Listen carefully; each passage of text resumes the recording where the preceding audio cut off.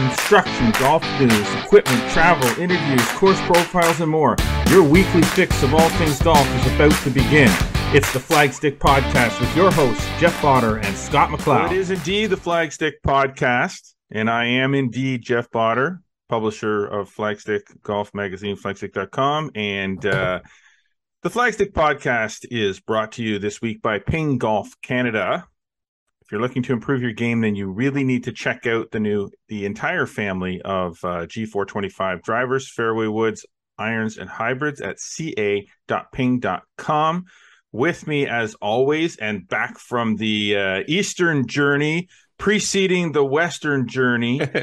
It's like the man is on tour right now. Scott McLeod, good to have you back. Good to be back doing a podcast. Yeah, thanks, bud. It was a good trip east. Enjoyed that little tour around New Brunswick for some travel content coming up. And as you mentioned, heading out to British Columbia next week. So, yeah, a little bit of travel happening these days, but that's a good thing. It is. You had to... Now, let's just, before we get into the podcast and you know, all the great things that the podcast is going to have going on this week, but let's just kind of summarize the trip to New Brunswick as best you can, because we are going to get into the whole New Brunswick travel trip in more detail in an upcoming podcast, not this one, but yeah, definitely. You just got back. We took a week off the podcast. People want to know what the heck is going on. Where were we? I mean, they missed their podcast. Episode 21 was delayed. Why? Well, I made my way down to New Brunswick, as you mentioned, with a couple of fellow golf writers, Tim Baines, who you know well, Jeff Brook as well. Outstanding golfer. Great time down there. Guy. Yeah, Adam Chamberlain, who's the director of golf down at Gowan Bray, had reached out to us a couple of years ago now to talk about a media trip and going to New Brunswick, just to showcase some of the golf courses down there.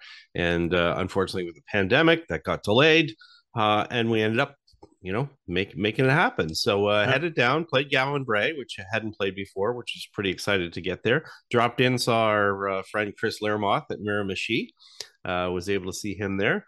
And then zipped across the province, a little 4.5 hour drive down to St. Andrews, played down in Algonquin, over to Fredericton for West Hills, a Huxham design there, took in the Harvest Festival, the music festival. So my ears were ringing for a little bit, and then finished up with Fox Creek, where the manager there, Eric Sargent, actually grew up in Canada, believe it or not. And yeah, it was a good trip, a quick trip, obviously. And, you know, we'll get into more details in a future episode. But yeah, that's where I was. That's where I was away last week. And then next week, headed out to Whistler to check out some new products for Adidas Golf Canada. So there you go. So those that were wondering, now you know. Do we find this a reasonable excuse to not do a podcast? Yes, we do.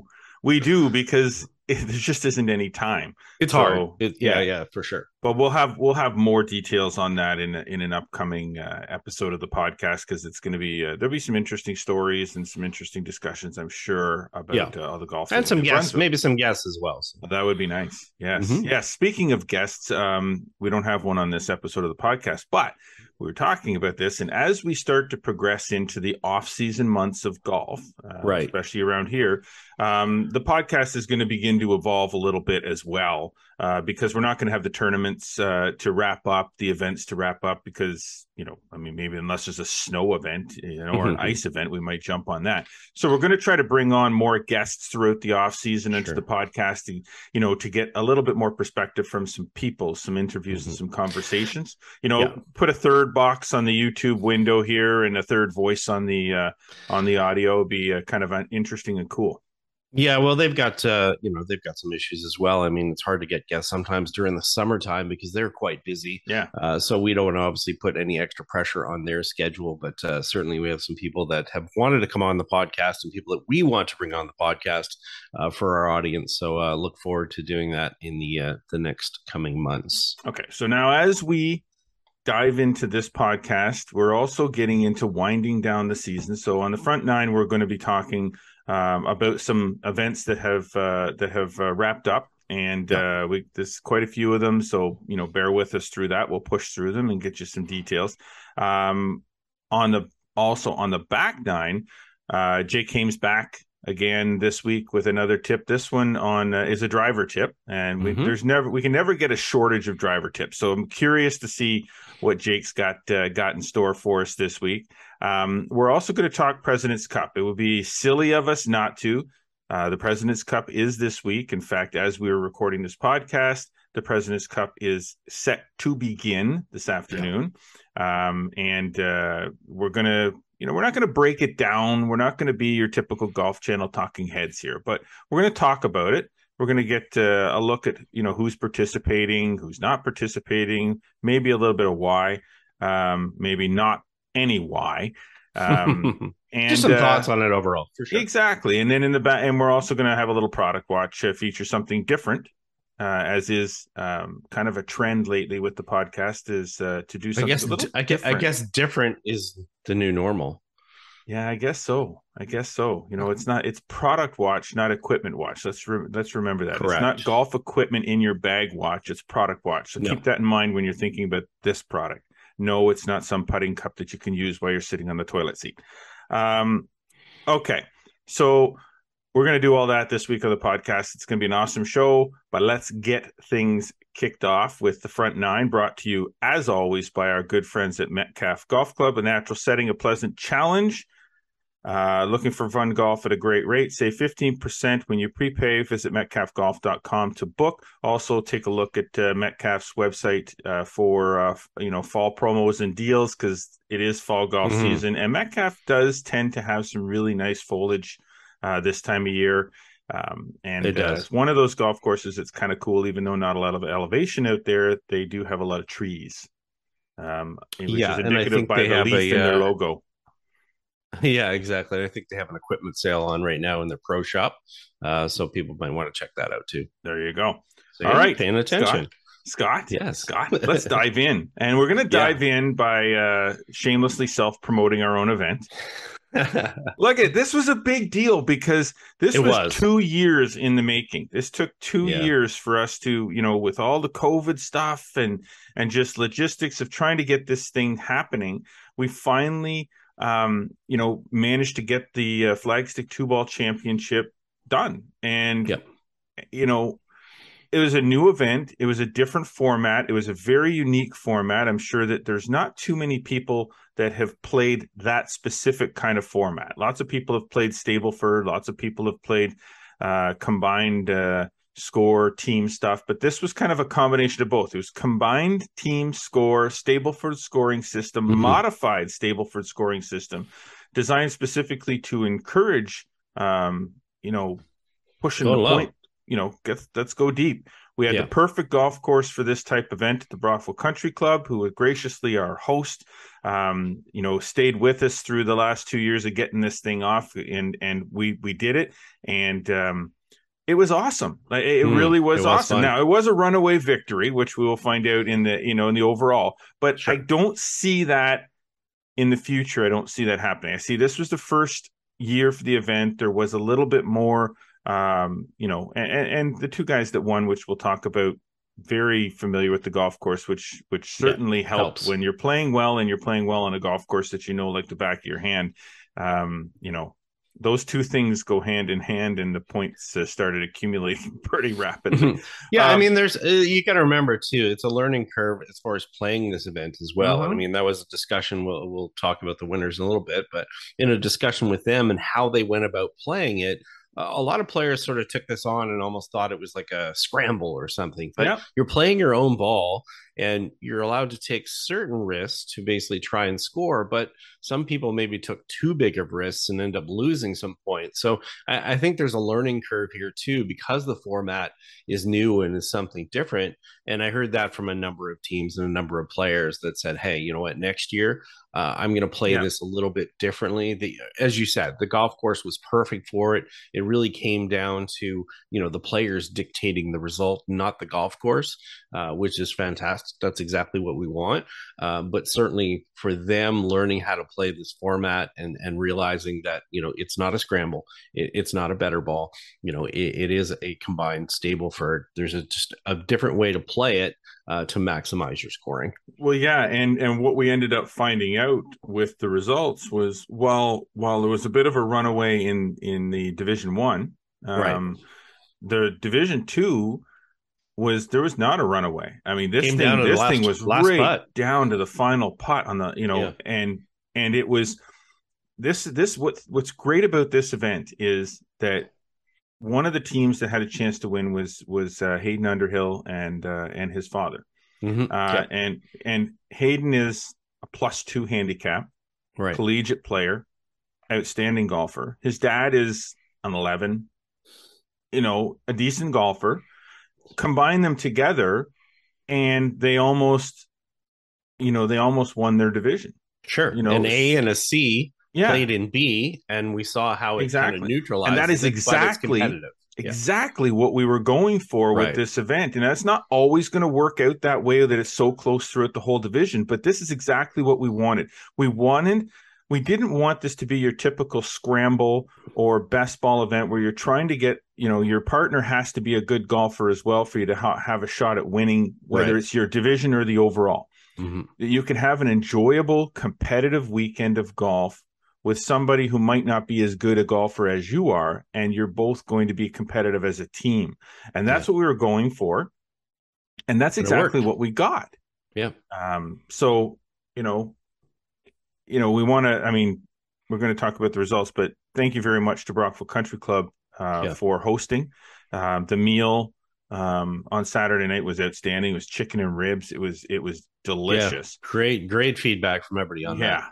And they've only, and Jason Walmark, the GM, has basically said, they want to up the ante again next year. We know the field is going to be bigger and stronger next year because we got one under our belt and people are already talking about it. And that's exactly what you go for, in this type of thing. Is it was new, it was unique, it was different. How's it going to go over? What's the feedback going to be like? Let's get this thing happening. We'll worry about how many people are participating in year 2 and 3 and 4. The Flagstick Open started the same way, small, and grew and grew and grew. And now there's 100 people on a waiting list to get into it. And if I open registration for the Flagstick Open tomorrow, it would be sold out by the end of the week. So I'm expecting this is going to be, a similar thing. It's just going to keep growing.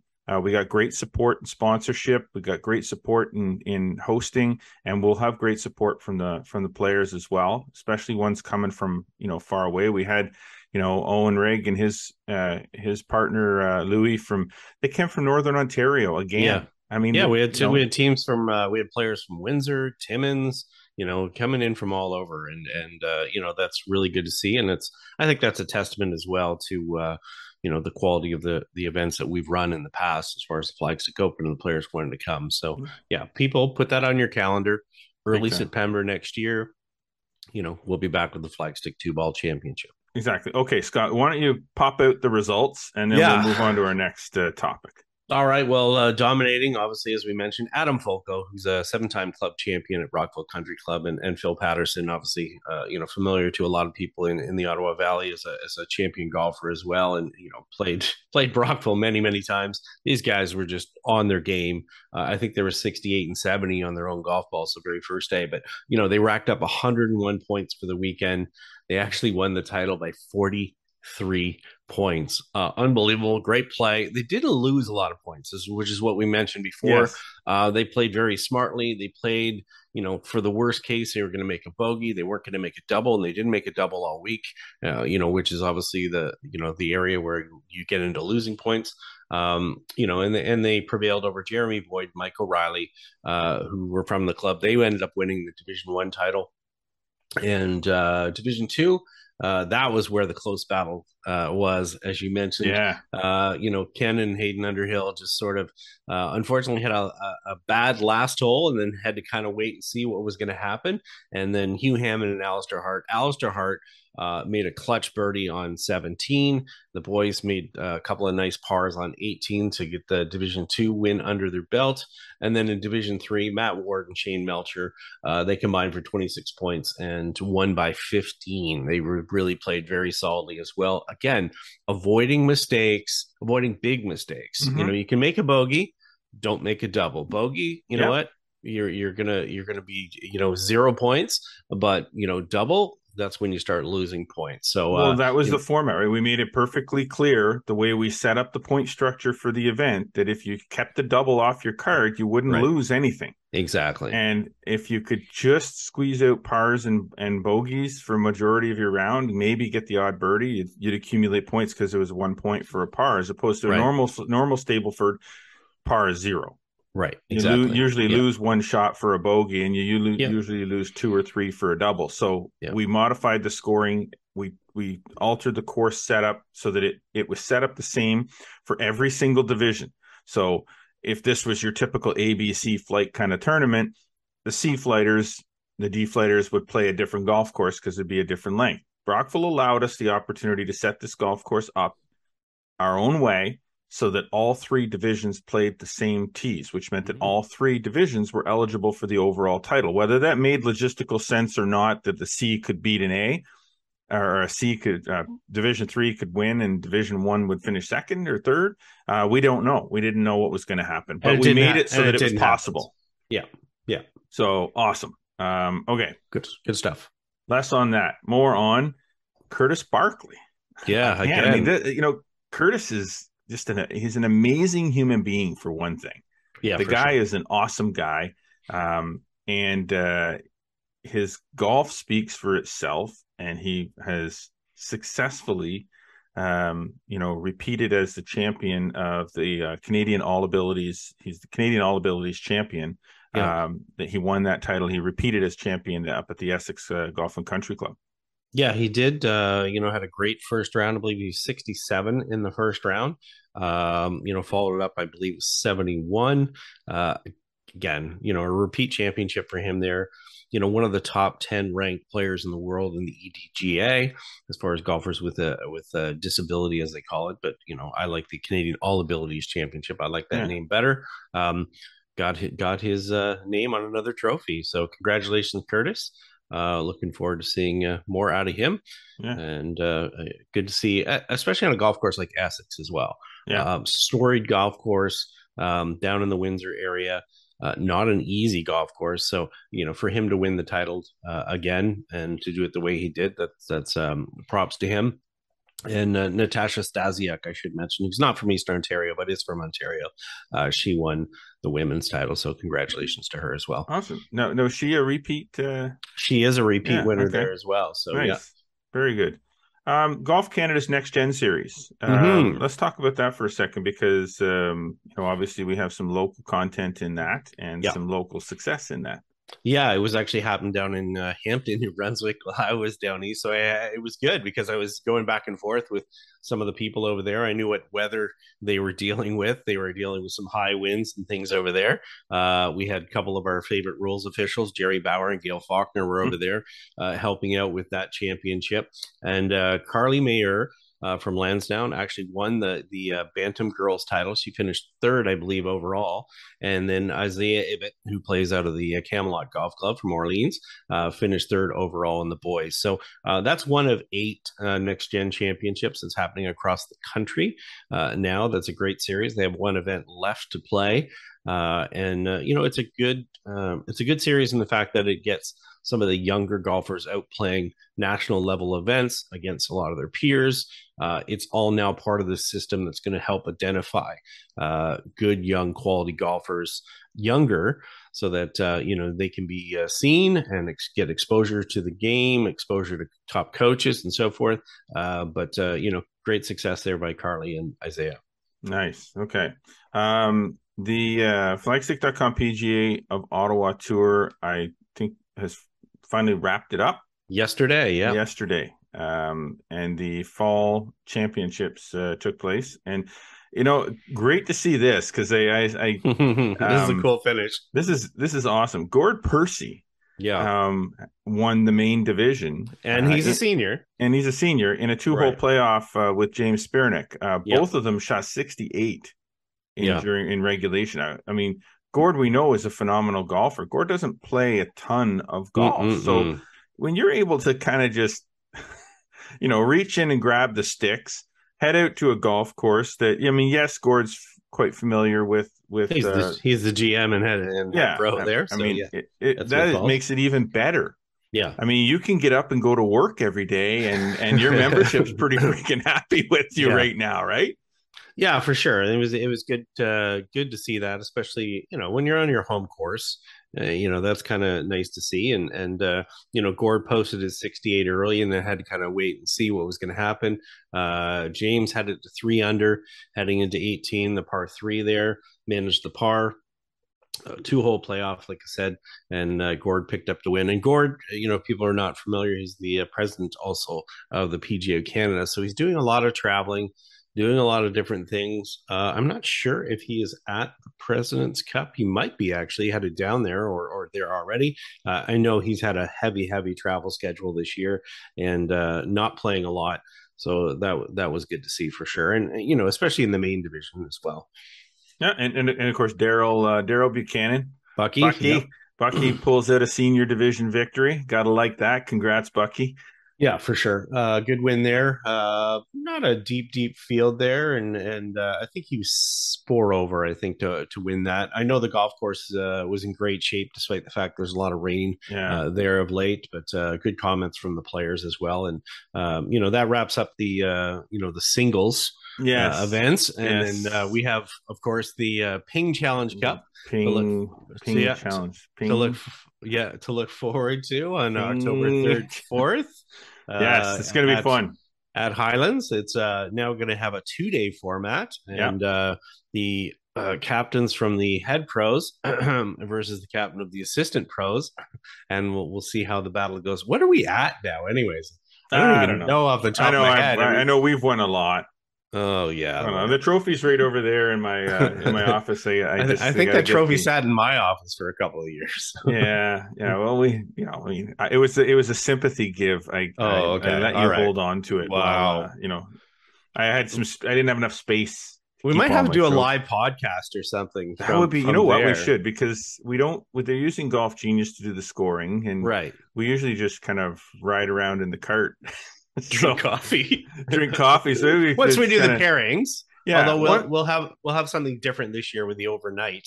Yeah, so we'll be able to do some pairings overnight and make some adjustments. Oh, we could do the singles pairing pairing draw. Overnight. Now we're talking. Talking. I smell a fun podcast. I do. Now, speaking of team events, the Gordon Cup, yes, was on the same weekend as the Flagstick Two-Ball, and how fitting is this? The Pembroke Golf Club is celebrating its 100th anniversary. Congratulations, Dan Shields. And they host the Gordon Cup. And they win the Gordon Cup. Now, I mean, you script it. You can't script it better than that. I'm sorry for the other clubs that didn't win, but when you're scripting a 100th anniversary hosting of a major, huge Team Valley event, and the host team wins. That's how it's supposed to happen. This is a Upper Ottawa Valley event for people who are not familiar, but it's been happening for over 90 years. One of the longest running team competitions in Canada. There's several others that are maybe a little bit older. Quinny Cup, I think, started in 1921, but huge event up there. It is a point of pride within all the clubs that participate. And I believe Pembroke as well set a record score as well. I know in day one they had no scores outside the 70s, which is pretty darn impressive for the team. So congratulations to them, not only for but winning it, but also setting record scoring in an event that's super historic. So as you said, that's good for Shieldsy and the gang up there. Big time. He's a great guy. Everybody knows him as a great host, and I'm sure there were some maybe some beverages enjoyed up there, and everybody probably had a Pembroke pate. Yeah, exactly. That would have been insane. Yeah, exactly. So, congratulations to the team from Pembroke and for everyone who qualified for their teams from the other clubs as well. It's not easy to do. No, not one bit. Not one bit. Okay. OVGA Junior OVGA Cup. Yeah. Also on the same weekend as the It was a busy weekend. Yeah, it was indeed.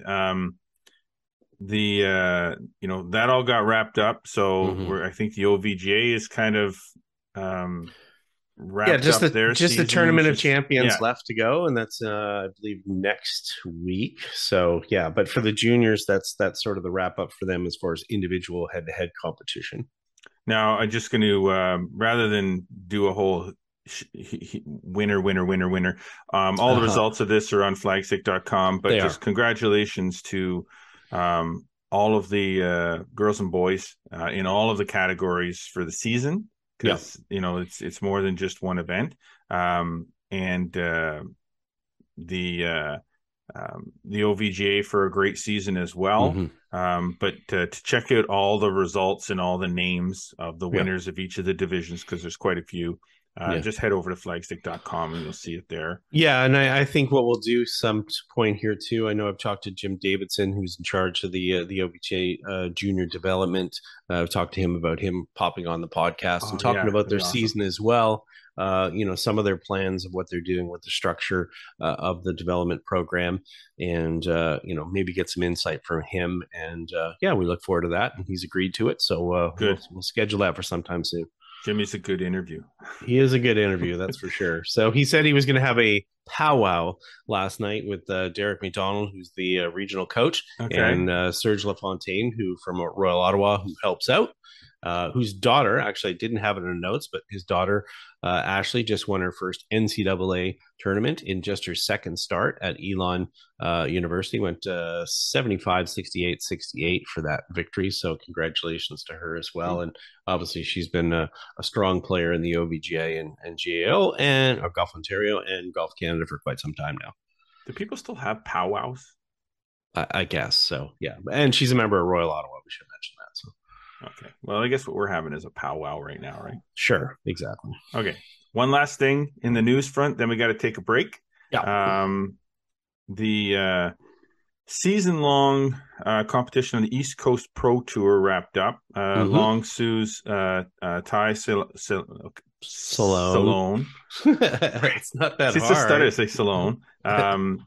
9 under total. Yeah. Earned. And that was only. Yeah, that was only for 27 holes. They got washed out, so they ended up only playing 27 holes. But he won their Players Championship. That was his second event winning of the year, and he actually needed that to surpass Sebastian Zermatt to win the season-long competition, which is their Golf In Cup, and that also earned him expenses to DP World Tour qualifying for a stage. I think he's going to go to Korn Ferry Tour qualifying instead. Okay. I'm not 100% sure on that. I believe he made mention of that. I just had a quick message back and forth with him on Instagram. But, a great season by him for his first pro season to get 2 wins. Definitely.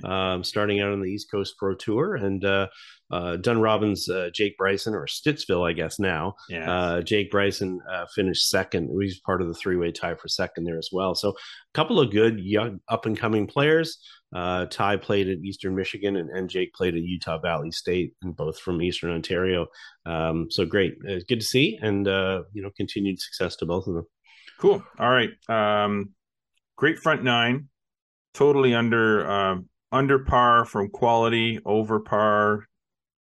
Never mind. That's a dumb analogy. What the heck kind of stupid analogy was that? I was trying to do like an under par, but then it makes it sound like it was a terrible front 9, when really it was a good front 9 because we were under par. Golf analogies and podcasts don't always work, people. Okay. Yeah, exactly. We got to take a quick break. When we come back, we're going to get into that lesson tee with Jake Haime, and we're going to talk some President's Cup. So hang with us, and we'll be right back. At Ping, we're an engineering company. Success is measured in the lab and on your scorecard. We focus on results. Your results. In the G425 Max driver, that means more time in the fairway, less time in the rough. It means longer drives, shorter approach shots, and fewer putts. The new G425 drivers, taking MOI to the max. Get fit today. Visit ca.ping.com to learn more about G425. And we are back here on the Flagstick podcast with myself, Jeff Botter, and Scott McLeod after a 1-week hiatus. And we want to jump right out to the lesson tee and hear what our good buddy Jake Haime has to say about improving your driving of the golf ball. So without further ado, let's head to the lesson tee with Jake. And the lesson tee is, as always, brought to you by the Kevin Haime Golf School. If you're looking to improve your game, improve your putting, improve your driving, looking for a fitting, a club fitting, then head on over to kevinhaime.com. Check that out. And remember that better golf is a lot more fun. All right, off to the lesson tee we go. Jake, take it away. All right, golfers, Jake Haime here for another quick tip. And today we're going to talk about one of my favorite simple drills to help work on your path and swing direction. Many of us, whether it's because we get stuck on our back foot or we come over the top in our downswings, wind up swinging too down and in on the golf ball, which for a right-handed golfer means I'm swinging down and to the left. That's the major cause of a lot of our slices. It makes it very difficult to compress my driver properly. One really simple thing I can do to help is take a water bottle and I put it just inside my target line and a little farther forward towards my target to encourage me to swing more up through the golf ball and out to my actual target, which to me will feel like a swing out to the right. If I can do that properly, I can bump the ball more to my actual target, compress my drives better, and help me eliminate my slice. All right, well, driving tips, there's lots of them, and that one is once again a really good one and pretty self-explanatory. So with everything that we have to get to on the podcast, we're not going to dive in too much into detail and dissect Jake's tip, because I think that one you can probably figure out on your own. So we're going to leave that alone, and we're gonna dive into our back nine, because we want to get to President's Cup talk. So the back nine is brought to you by Golf Sim Gurus. And now is the perfect time if you're thinking about getting a golf simulator installed in your home, in your garage, on your roof, whatever it is that you want to do. The guys at Golf Sim Gurus are there for you. Custom made golf simulator setups to your specs, to your budget. Visit golfsimgurus.ca for more information. And now get to it. Because winter's coming. Yeah, I see Andy and the Golf Sim Gurus guys. Yes, obviously have their sister company, Celtic Golf Centers. Yeah. So I saw they're now revealing that they're working on that. We've obviously known that's happening for quite some time, south of Ottawa.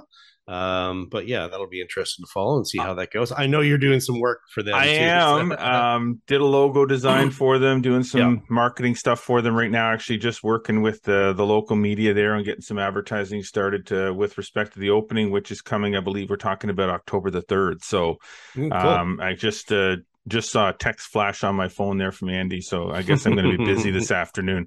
But yeah, it's an awesome setup they got in Kempville.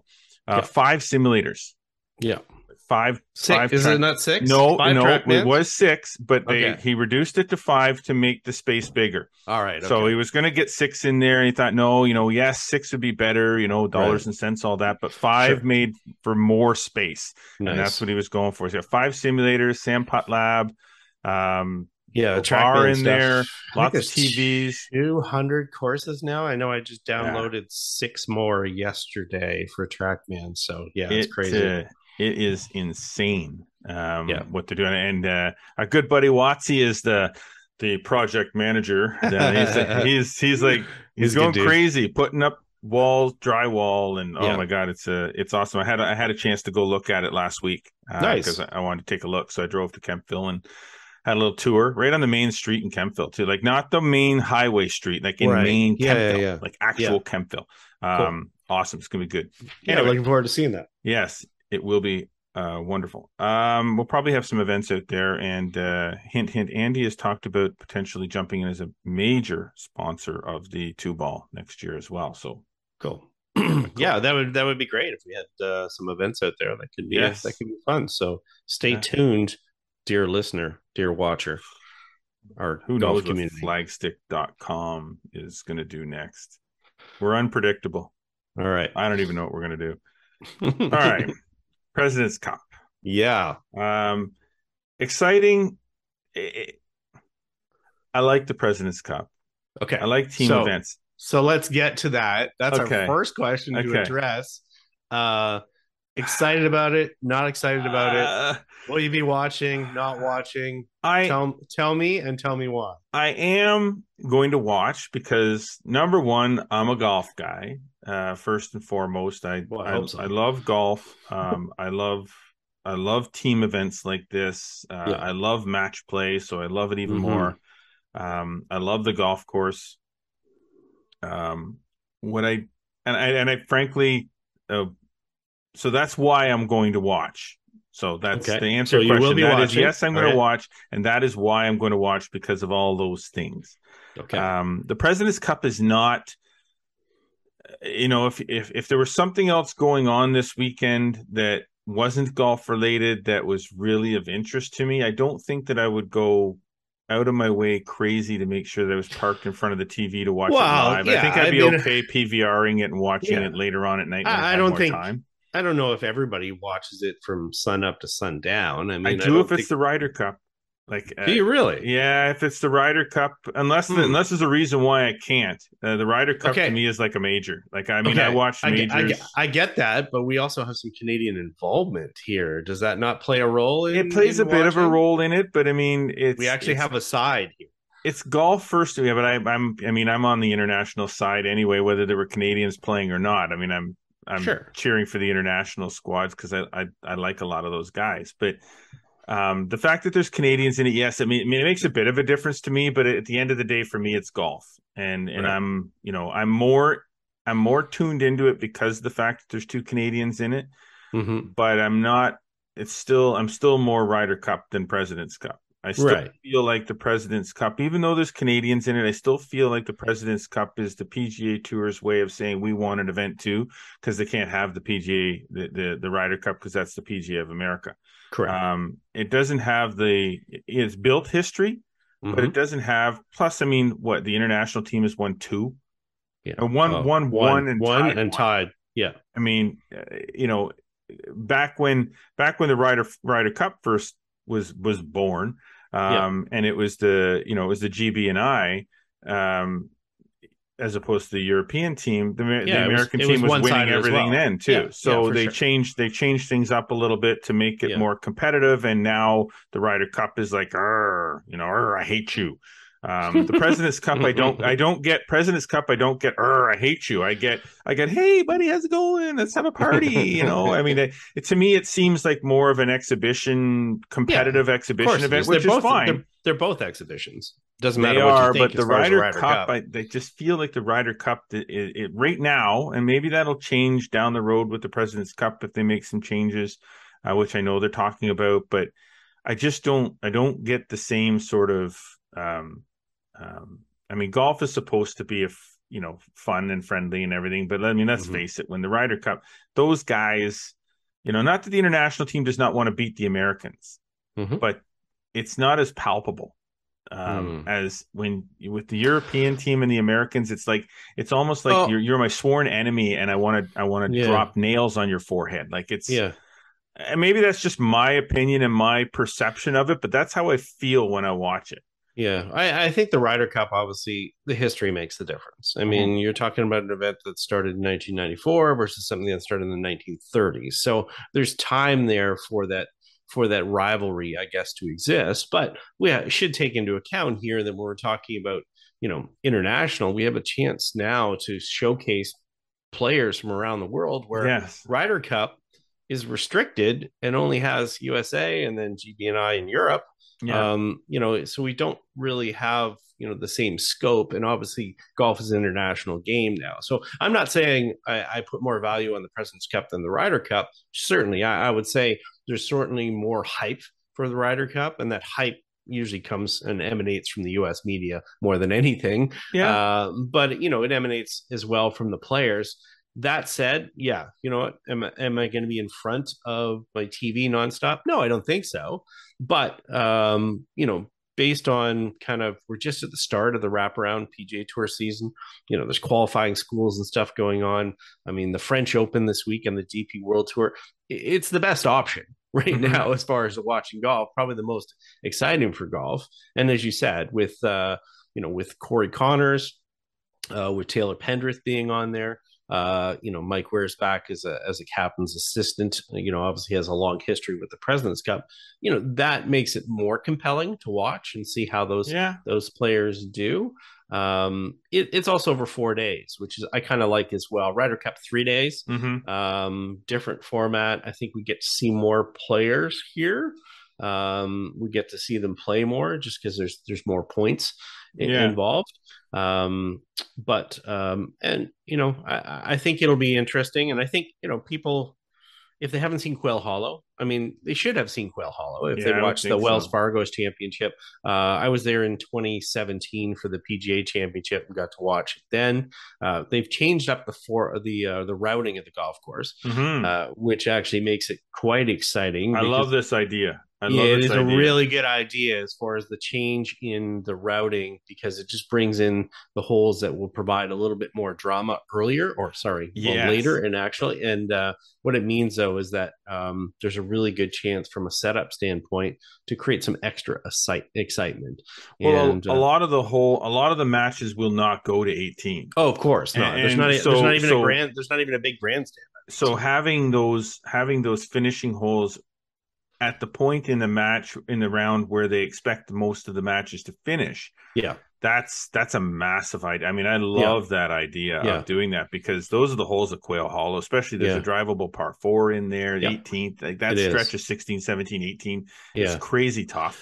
And I'd be very interested actually to see. I mean, I haven't had that discussion with Ryan Hart, who's the tournament director for the 2024 President's Cup at Royal Montreal. And, I saw him at the CP Women's Open, but I'd be very interested. And not that Royal Montreal, is dull, especially coming down the stretch, but I'd be very interested to see if they're considering any alterations there.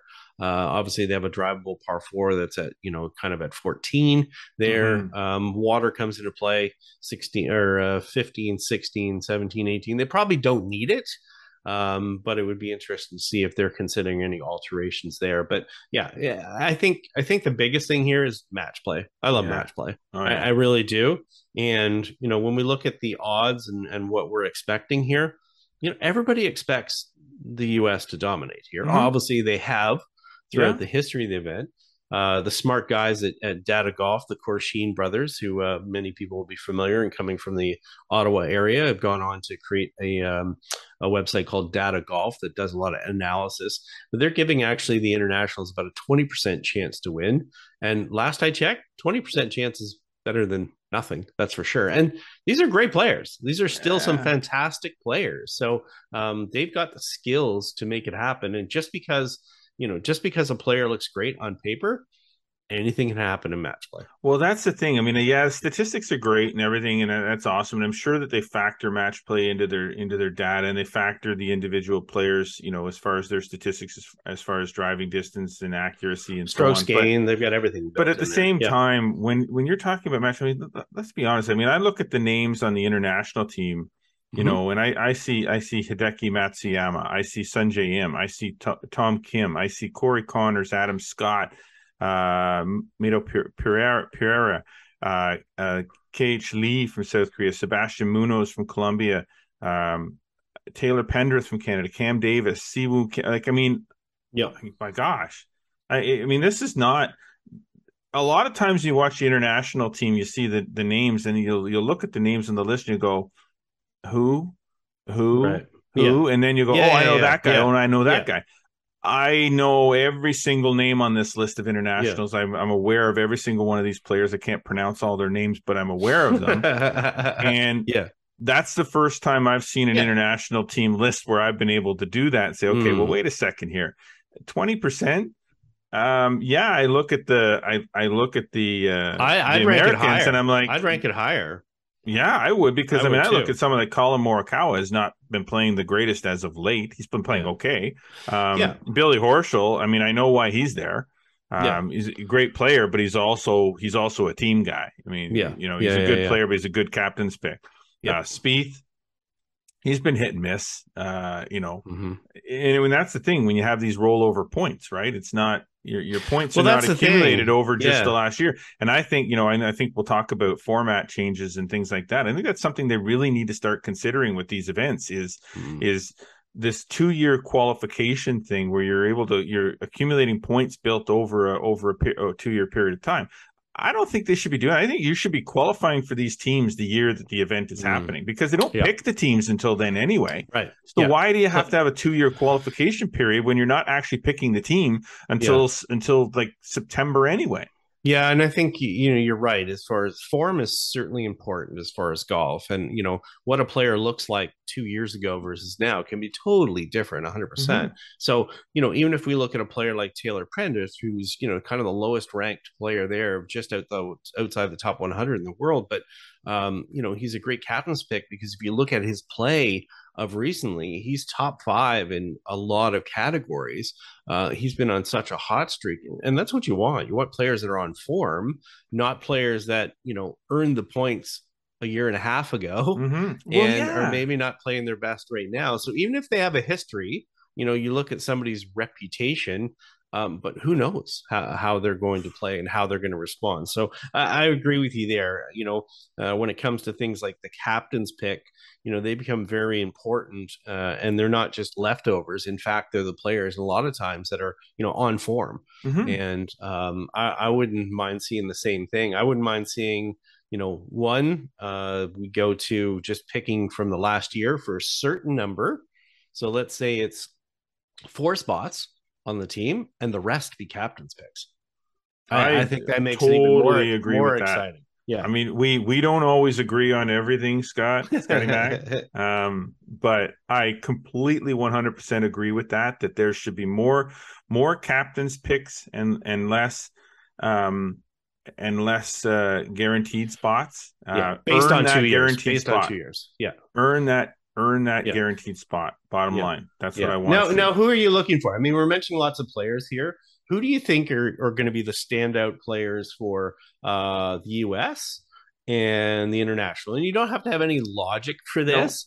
No. You just have to sort of think, I've got a feeling this player is going to play well and perform well for the team. I think on the U.S. side of it, I think that I would be shocked if Scheffler, Cantley, Schauffele, Tony Finau, I think, is going to be really good in this type of format. Don't pick them all. Just pick. No, I know. Okay, I would say my picks for guys that are really going to show Scheffler and Finau are okay. On the U.S. are my 2 guys that I think. Now on the international side of it, it's a little tougher because although I do know the names, their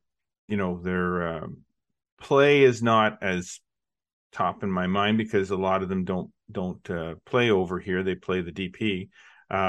But I'm really excited to see what Taylor Pendrith does because his season was so short, but it was so good. When he played. Yeah, and it was only short because he missed that 4.5 in the middle, but he played great at the Players' Championship heading into that break, had the rib injury, and then came back. And as we mentioned, I think it was 5 of 6 events where he was top 15 after that. So you're right. He's got some heat going to. And I like Sungjae Im. So if I had to pick 2 from there, those would be my 2. Now I could pick a lot more, but those would be my 2. Sungjae Im, and I'm maybe not picking Taylor Pendrith to be dominant in that respect, but I'm really excited curious to watch him see because of how he's been playing coming into it. That he and the way he earned his spot was on the heels of the format of earning your spot that you and I had discussed or just talked about, in that he was picked because of how he was playing coming into and momentum. And that kind of thing is, it plays a huge part. So, those are my 2. What about you? So I'll give you my picks, and then I've got a question for you regarding those players. So I'm going to, hopefully, I would say keep an eye on Sam Burns. Obviously, had a lot of success. A gritty guy. I think he can do some things that are pretty exciting. Cantley's always sneaky, but Cam Young, obviously the dude's been hot. He's played really, really well. He's a rookie going into this, but I'd be very interested to kind of follow him and see what he's going to do.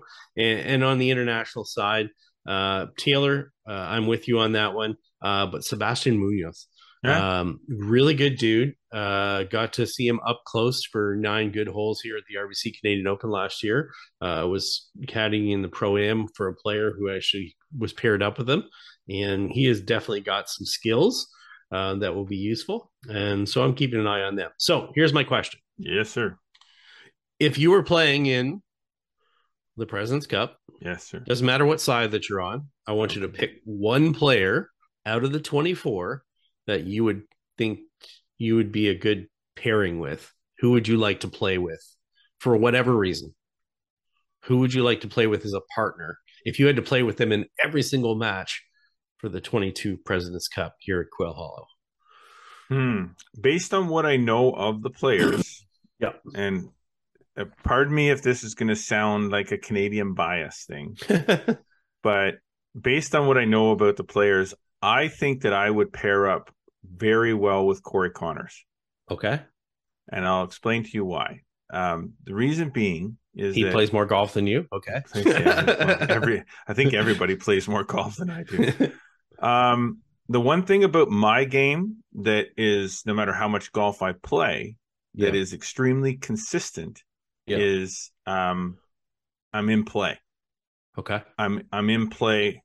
Like, I mean, I'm not saying that I hit everything perfect, but I'm always in play. I don't make doubles very often because of how I'm hitting the ball. I make doubles right now because of how I got a terrible short game. But and Corey Conners is deadly accurate. He's a great ball striker. He hits the ball very straight and has length. He's not Taylor Pendrith long, but he's long. I think that in this type of a format where, it's mostly a best ball thing, and then you get into an alternate shot situation, I think that, and that's only based on how I play and how he plays. Obviously, Corey Connor and I are never going to. It's so hypothetical because it is not going to happen. Tell you that right now. I'd love to play with Corey Conners, but I think that the matching, sometimes you try to match up guys like, well, this guy hits it really long. This guy has a great short game. This guy's accurate. You want to pair these two. Maybe there's a reason why Pendrith and Conners are not paired up together right now. As of today, they're not playing together, but that doesn't mean that they're not going to. I think he's playing with Tom Kim. Tom Kim, I think, is his partner today. Conners is, I think. Anyway, that's my I think that would be, because I think you'd be in play all the time. You'd be having birdie putts all the time, and I think that that sounds like I'm tooting my own horn, but it's not really what I'm going for here. No. What about you, Scotty Mac? Who's your partner other than me? Because we know that the deadly accuracy of the long irons is. Oh is yeah, incredible. well we have had team success, so we'll go with that. We did. You know what? I'm thinking Colin Morikawa for me. Really? Yeah. You know what? Pea shooter. Well, here's the thing. I've got a couple extra yards. You so do I'm have okay yards for that. You are. My putting is a little less shaky than his can be sometimes, or whatever. But I would say that irons are the weakest part of my game. So not the weakest part of his game. Exactly. So I think from a complimentary standpoint, I think we'd have a good time. I don't know if you saw the video where he was talking about, kind of finding the joy in the game and stuff like that. And I think we get along that way. I've never met Colin Morikawa. I've watched him at the 2019 RBC, his PGA Tour debut, and he looked like he was having a great time. So I think that'd just be a good fit. So interesting hypothetical. Yes. But very interesting hypotheticals. Yeah. So, but anyways, I think Colin for me. So okay. So let's wrap up the President's Cup discussion with with a quick little discussion of our own, a powwow, if you will, on the most recent question topic regarding the President's Cup that's sort of been put out there, and that was the involvement of women on. I think some people maybe misinterpreted what was being put out there, because some people I think interpreted as though they do the alternate years, have a women's team and have a men's team. I don't think that's what they were going for. I think they were going for a mixed. So you have some women from the LPGA on the international side, like like a 6 and 6. Yeah. So where do you stand on that? What do you think about that? And then I'll give my 2 cents. And then I want to pose another alternate method to the President's Cup. I like the idea. I'm not sure if it'll happen because it's the PGA Tour that owns this, not the LPGA Tour. So there's some issues there regarding, revenue and things like that. Obviously, currently the format with some of their events actually falls in the same year right now. So there's some discussion about logistics with that as far as Solheim Cup conflicting usually the same year. So there are definitely some logistics. Certainly there are some women's competitions already, but would I love to see a mixed event? Yeah, I'd love to see a mixed event. Do I necessarily think it needs to be at the President's Cup? I don't know. It's already got obviously a certain profile so that it would make it helpful and bring more profile to that. Would I like to see it? If we had to snap our fingers and all the logistics are put aside with, revenue sharing, with, competing with other events and things like that in a utopia world. I would love to see it. I think it would be fun. I think it would be interesting. I think it would add some different elements as far as strategy is concerned, because obviously, there's different skill sets generally within some of the players. Obviously there's a difference in length.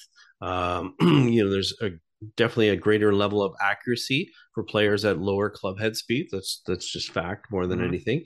So there's some different elements that sort of come in there that would make it distinguished from other events that are out there. So I think it'd be interesting from that aspect of it.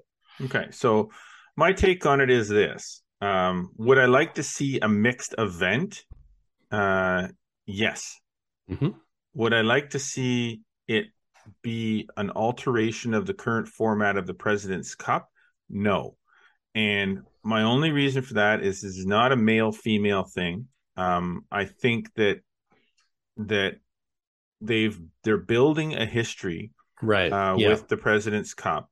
Yeah. And I think that they need to get the format of the President's Cup right as it is now.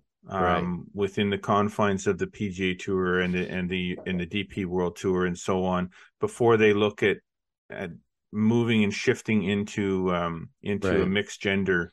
So you would rather see a separate new competition? Yeah, I'd rather see a separate new competition. And that's tough. And to me, that's tougher too, because you've already got Ryder Cup and then President's Cup, then Ryder Cup and President's Cup and Ryder Cup. And you got Solheim Cup is every 4 years, isn't it? Crown International. Like it's just there's a lot going on, and then you've got the regular tour schedules, and they do need a break and all that kind of stuff. So I don't know how they would fit it in, how they would work it in. Now, what I would like to see as an alteration to the President's Cup, and maybe this can happen and maybe this can't happen, but if there's going to be a modification to the event that does not change necessarily the format of the event itself too much, would be to have the winner of the winning Ryder Cup country be the one that plays the international team on those alternate years for the President's Cup.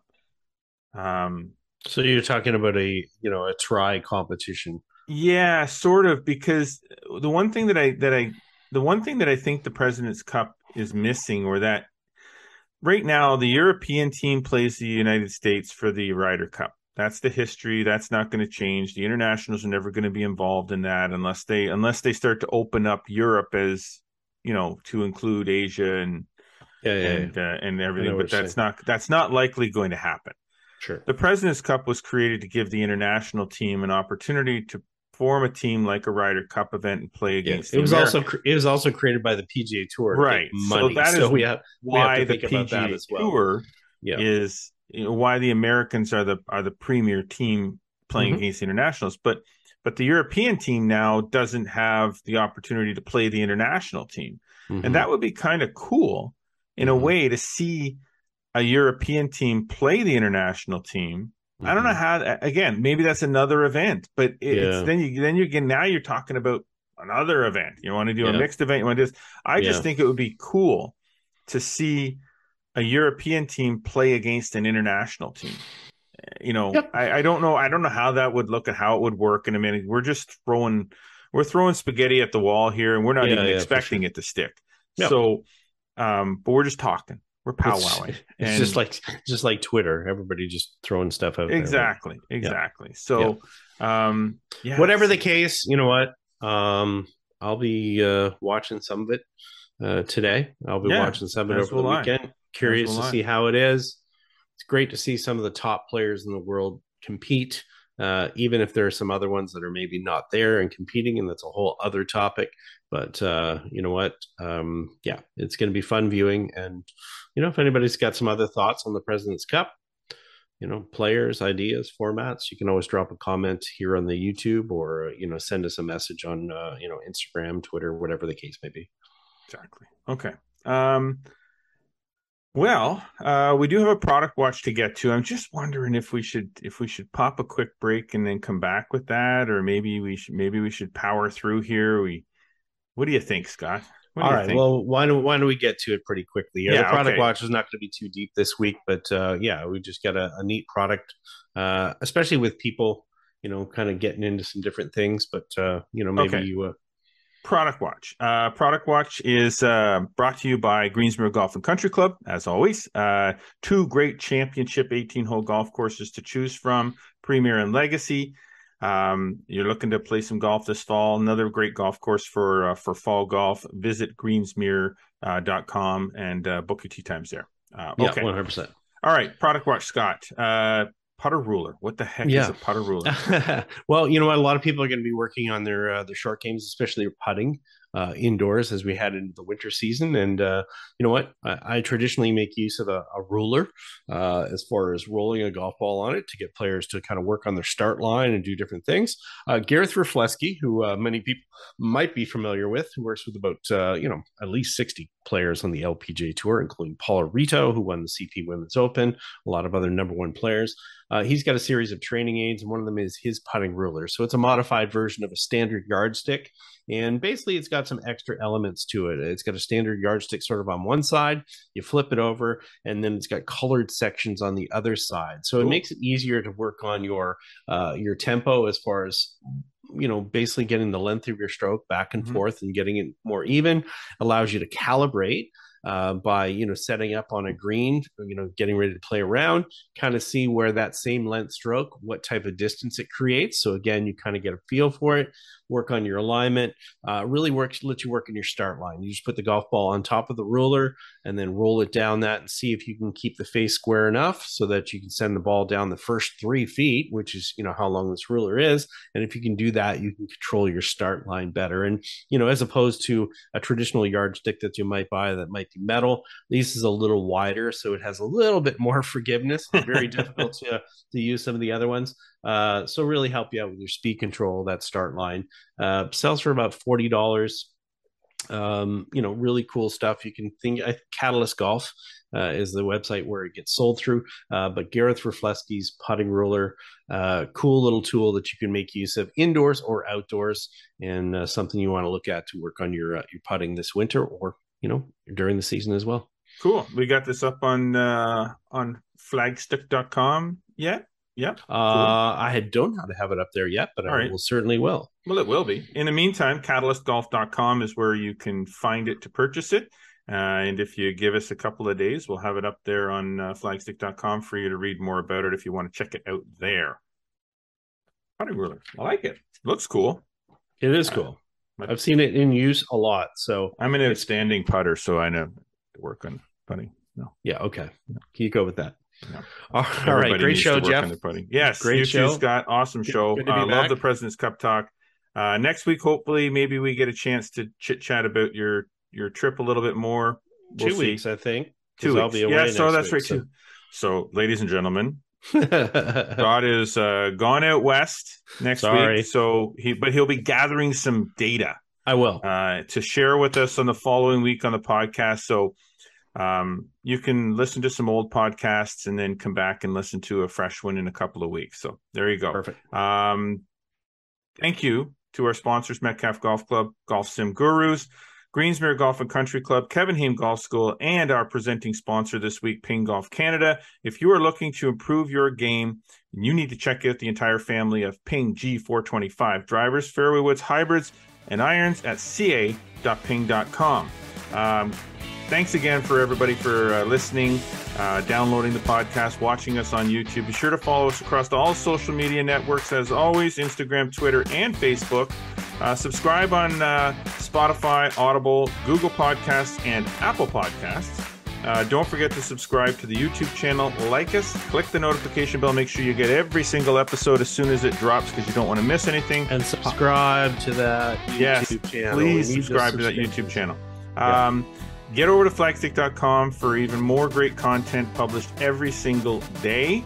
As always, we appreciate you tuning in to us. I am Jeff Botter. I'm Scott McLeod. Always remember, go for the stick.